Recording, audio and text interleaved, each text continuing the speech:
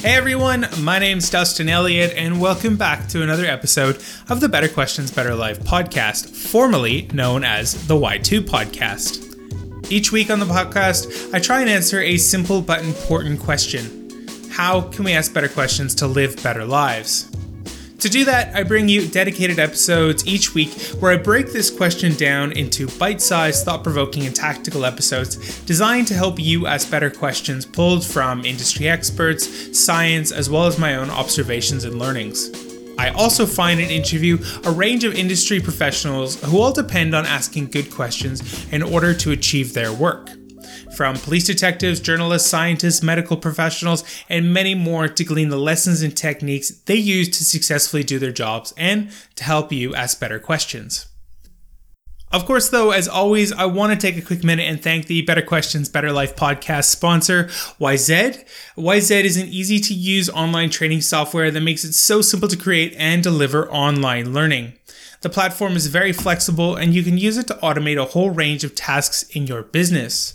From managing all of your employee training, train customers and partners in your products, track licenses and qualifications of your staff, create and sell online courses, capture more leads with free online courses, and so much more.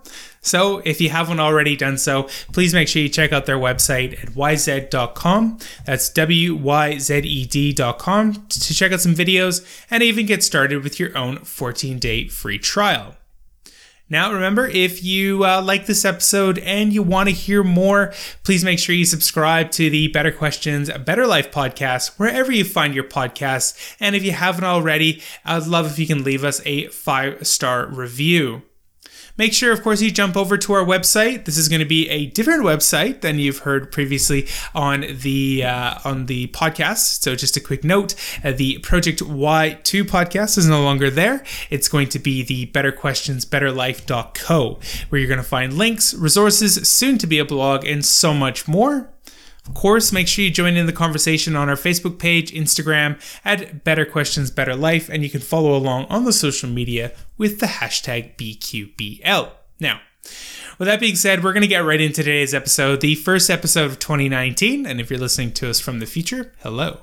Today's episode is going to focus on two key things, but to me, and we'll talk more about them in a moment, you'll see what I mean, they're really two sides of the same coin. Specifically, we're going to continue to look at the different biases and the different sort of psychological wiring in our brains that affect how we have conversations and obviously in that, how we ask questions. And today we're going to be talking about social desirability bias and impression management. Specifically, we're going to tackle these two different components with three questions. The first question we want to answer is, what are they? What is social desirability bias and what is impression management? From there, we're going to talk about why should you care? And then, of course, we're going to talk about how to mitigate and manage these conscious and subconscious biases to help you ask better questions. But as always, we want to start off with talking about what are they? And for that, I'm going to flip over to Wikipedia and read my tried and true definition. And it, starting off with social desirability bias, it reads like this. Social desirability bias is a response bias that has the tendency of survey respondents to answer questions in a manner that will be viewed favorably by others. It can take the form of over-reporting good behavior or under-reporting bad or undesirable behavior. So, for example, personal income and earnings are often inflated when low and deflated when high. Feelings of low self-worth and or powerlessness are often denied. Bigotry and intolerance can often, again, be denied, even if it exists within the responder. Intellectual achievements can be overinflated, and physical appearance either inflated or deflated, and so on and so on and so forth. So, end quote, but so on and so forth wasn't quoted, by the way. That was me. But anyway, that's basically what it is. And a lot of the writing I found on was really focusing on how people respond to surveys and questions. So, say you've maybe filled out a survey or a questionnaire on alcohol consumption as an example. Quite often what happens is the social desirability bias is going to skew our responses towards a more favorable outcome. Say we're going to maybe mark we have fewer drinks a week than we usually do, because quite often we can be worried about how that can be judged. And that really nicely segues into what is impression management then. So impression management is essentially the conscious or subconscious process in which people attempt to influence the perception of other people about a person, object, or event. They do so by regulating and controlling information in social interaction. So, end quote. Now, I found another little bit of information when I was researching impression management. I'll, of course, have all the links on show notes and the podcast website, which I've given you a link before. But I want to just read this out to you because I think it does a really good job giving you a bit of a background, but also sort of summing it up a little bit more.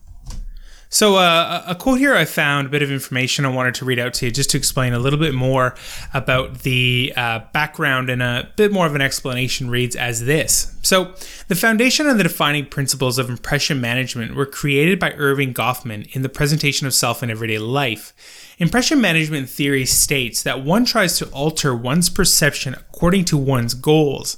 In other words, the theory is all about how individuals wish to present themselves, but in a way that satisfies their needs and goals. Others form an impression of them and what a person may or may not do while performing them.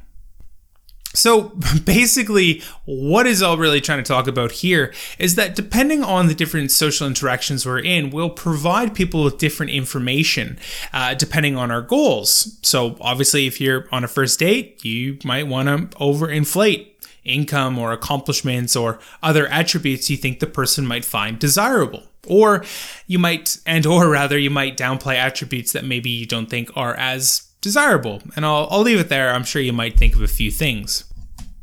Okay, so now we've defined social desirability bias and impression management. The next question is why does it matter? Why am I spending time, and why are you spending time, more importantly, to learn about this? Why does learning about these concepts matter? Well, the way I look at it is the whole point of asking better questions to live a better life is really rooted in the foundations of having a truthful exploration, an open and honest back and forth dialogue.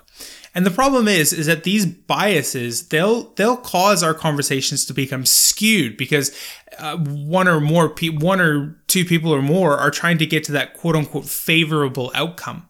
But it robs us of our ability, or the other person's ability, to be vulnerable and open during these conversations. And that to me is one of the key ingredients for the best possible conversation. And I know what you might be thinking, look, what's wrong with a little embellishment here and a little embellishment there? And maybe nothing. But what I worry about is that if we do a little bit here and a little bit there, we don't give ourselves the opportunity to build up the mental muscle and resilience for those really important conversations when they come around. Like I said, and I do believe this, I've said this a lot on the podcast, how we do anything is how we do everything. Not to mention, maybe you miss out on conversations that could be really, really important ones because you're just embellishing a little hair and changing a few things there. Maybe we lose out on an opportunity for those really important conversations. And the thing is, and something I really want to stress, is I realize that this isn't easy. I've got a story I'll share with you in a little bit, but I realize that in life, there's this constant pressure on us to be seen or to appear like we have it all figured out. You don't necessarily want to be vulnerable in these conversations. These social desirability bias and impression management can be seen as a tool which is going to help us be seen and be viewed as somebody who is successful or knows what they're talking about, or whatever you want. And it's easy sometimes, I think, if we look at friends or family to say, look, I'll be vulnerable in those opportunities because it's safe. But one of the areas that I found most interesting is going to a lot of different events, networking and whatnot. And specifically going to a lot of startup events and technology-based events. And you can definitely feel there's this palpable pressure where people want to be talking about how good things are and about how awesome they are and how good and fantastic things are coming across, because you never know with that person. Maybe they might become a customer or an investor, and you can definitely tell that people are leery of necessarily maybe leaning in or having a bit of a different discussion. But to me, that's the real tragedy, because at these events, during opportunities where I have gone in and seek these different conversations and really being aware of these two biases, I've dropped into so many amazing, deeper conversations and deeper discussions on issues, both good and bad. And to me, that's where the best and most enriching conversations can really happen. Maybe even somebody else is going through a challenge or looking for answers you might have already found or solved. So by putting up this wall of impression management and social desirability bias, we don't have that ability to really, again, have that honest exploration and really look to find answers and get information which is going to help us improve our lives. And I really can't stress this enough that, again, one thing I've really realize, and I've had a lot of conversations with people around this, is that a lot in the life we're really struggling through a lot of the same challenges. It might look different, it might sound different, but I do believe that there's a heavy crossover of things that we're all battling with day to day. And I mean that good and bad. It doesn't have to be something terribly negative. It might be something we're looking to get better at or improve upon. And that's obviously not bad, but there's ways to do it that are better and that somebody else might have found out. But these biases, again, don't necessarily allow us to take down the shields, to have those conversations, to lean in to the vulnerability, and obviously we overrepresent and so on and so forth. So I want to leave you with a quote for this particular part of the conversation here. And it's something I think that does really relate back to these two biases and everything I've mentioned. But it basically goes, the quote is, "Everyone you meet is fighting a battle you know nothing about." So it's "Be kind always." And it's by Brad Meltzer. So the next and the last question that I want to talk to you about is looking at the question of what do we do about it? Now we've defined it, talked about why I think it's so important and how it affects our conversations. But the last thing I want to tackle now is looking at, well, what do we do about it? And for that, I want to introduce you to, or probably more likely reintroduce you to, a concept that a lady by the name of Brené Brown has written on extensively, has some amazing books, and even has a really good TED Talk, which is going to, both her writing and the TED Talk are going to, well worth it to go watch those. And they're going to go into a lot more depth around this concept of vulnerability.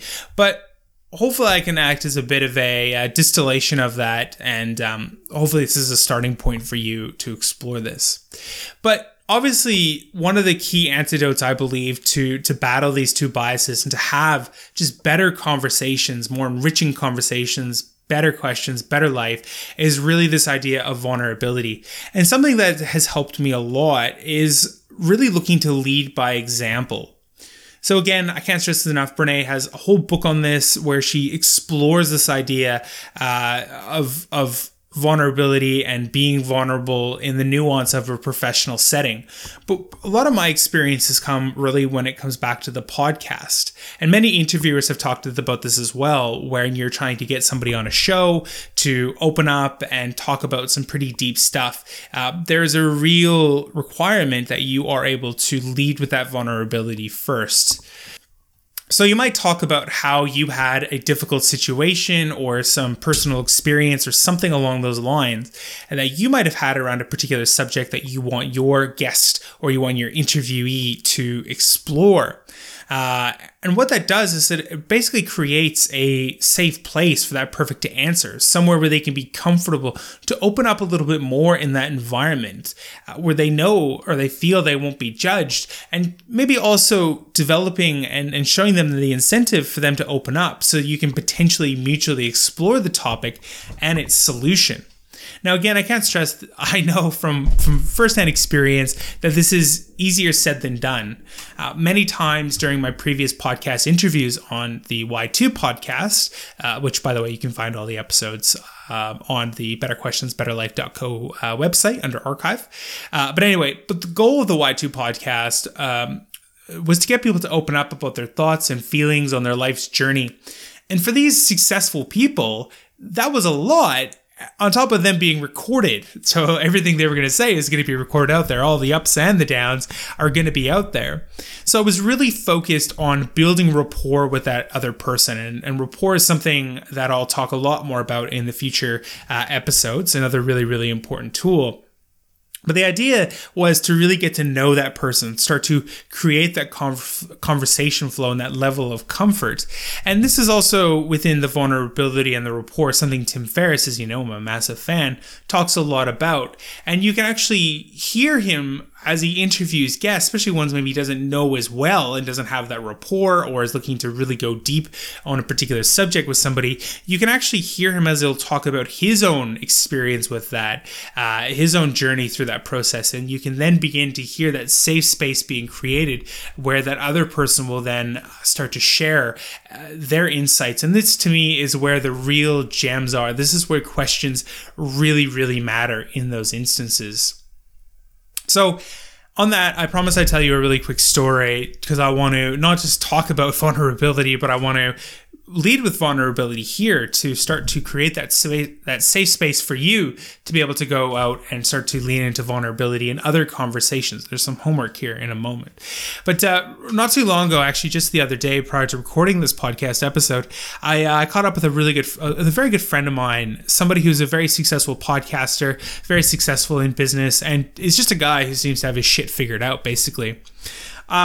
When I was chatting with him, there was something I really did want to chat with him about, something that I thought somebody in his position as a successful podcaster in this instance would have some insight for. And that was that through this new iteration of the podcast, as I've created these solo episodes like today's, there's one thing I've really struggled with in the back of my mind, and it's this dialogue largely focused on a question I ask myself that goes something to the effect of, why do I think I am qualified to do an episode on this, to take your time to have these conversations? And this sort of self-defeating dialogue, this imposter syndrome, has really been rattling around in my brain over the last couple of months. And it's something that has caused me to take far too long to write these episodes, and obviously really sucked a lot of the enjoyment out of that. So I asked him, and it wasn't an easy question to ask. It was something that I felt uncomfortable asking, even though I was a great guy and I knew that safe place was there. But when I was able to lean into it, the conversation dynamic changed so much as I shared my experience with it and looked to seek that out with him. And he was able to give me his own journey and how he'd gone through that process, and the tools and the tips and the techniques, and a new self-dialogue that I could really start to talk to myself with and an answer to that question. And that was really important. I mean, this conversation wasn't very long. It didn't take long for us to explore it and him to talk about his journey. But that was a real watershed moment, something that a little bit of advice was able to remove a huge amount of the barriers. And that's exactly what I mean, that the impression management, the instinct is to present some brave face. I'm doing fantastic. I've got all these downloads and I've got all these opportunities and all those sorts of things. That's the things, obviously there's that social pressure, but by leaning into the vulnerability, by having that conversation with him, I was very quickly able to gain hugely valuable insights that made a real meaning in my life and a real difference in my life. So hopefully that gives you a little bit of an insight as to its real world application, and give you a little bit of a feeling that, you can do this as well. And on that, I've got a little bit of homework for you, as I want to do with these podcasts. There's basically 2 bits of homework today. One is going to sound very familiar, but now that we've talked about social desirability bias and impression management, I want you to be aware and to think about your own times when maybe you're having those conversations with people and you feel that need to maybe that impression management starts to seep in and you're changing things. And again, I'm certainly not trying to advocate, and I'm sure I'll get a message about this, that you open up on everything and you just lay it all on the line. It's not about that, but it's about being vulnerable. It's about creating spaces to have those meaningful conversations. And on that, I want to then leave you with that homework as well, to go use the next week, the next couple of days as an opportunity. Go find somebody who, or use the next time you're speaking to somebody who maybe you're getting to know, or there's an opportunity there to lean in a bit more to the vulnerability. Take some baby steps and just take those initial steps. Start to build that muscle and that comfort, being uncomfortable in those particular environments. So I'll leave it there for today. As always, a ton of links to some amazing resources I've gathered through the research of this particular episode. They'll be both in the show notes as well as on the podcast. There's also some really great notes there related more around developing questionnaires and strategies. So for anybody who is having to create those sorts of things, there's some great resources out there, again, on the show notes for you to be able to gather and look at and have a think about as you're looking to build questionnaires as questions. But with that being said, I'll speak to you soon. Hey everyone, thank you so much again for listening to today's episode. Just remember, if you want to join in on the conversation, make sure you jump over to the social media handles. You're going to find us at Better Questions, Better Life on Facebook, Instagram, BQBL_ on the Twitter. Of course, you can make sure you jump into the hashtag BQBL. Of course, you can check out our website at betterquestionsbetterlife.co. And I want to take a quick minute again and thank our sponsor, YZ. Make sure you get started with your own 14-day free trial at yzed.com. That's WYZED.com. With that being said, I'll speak to you next time.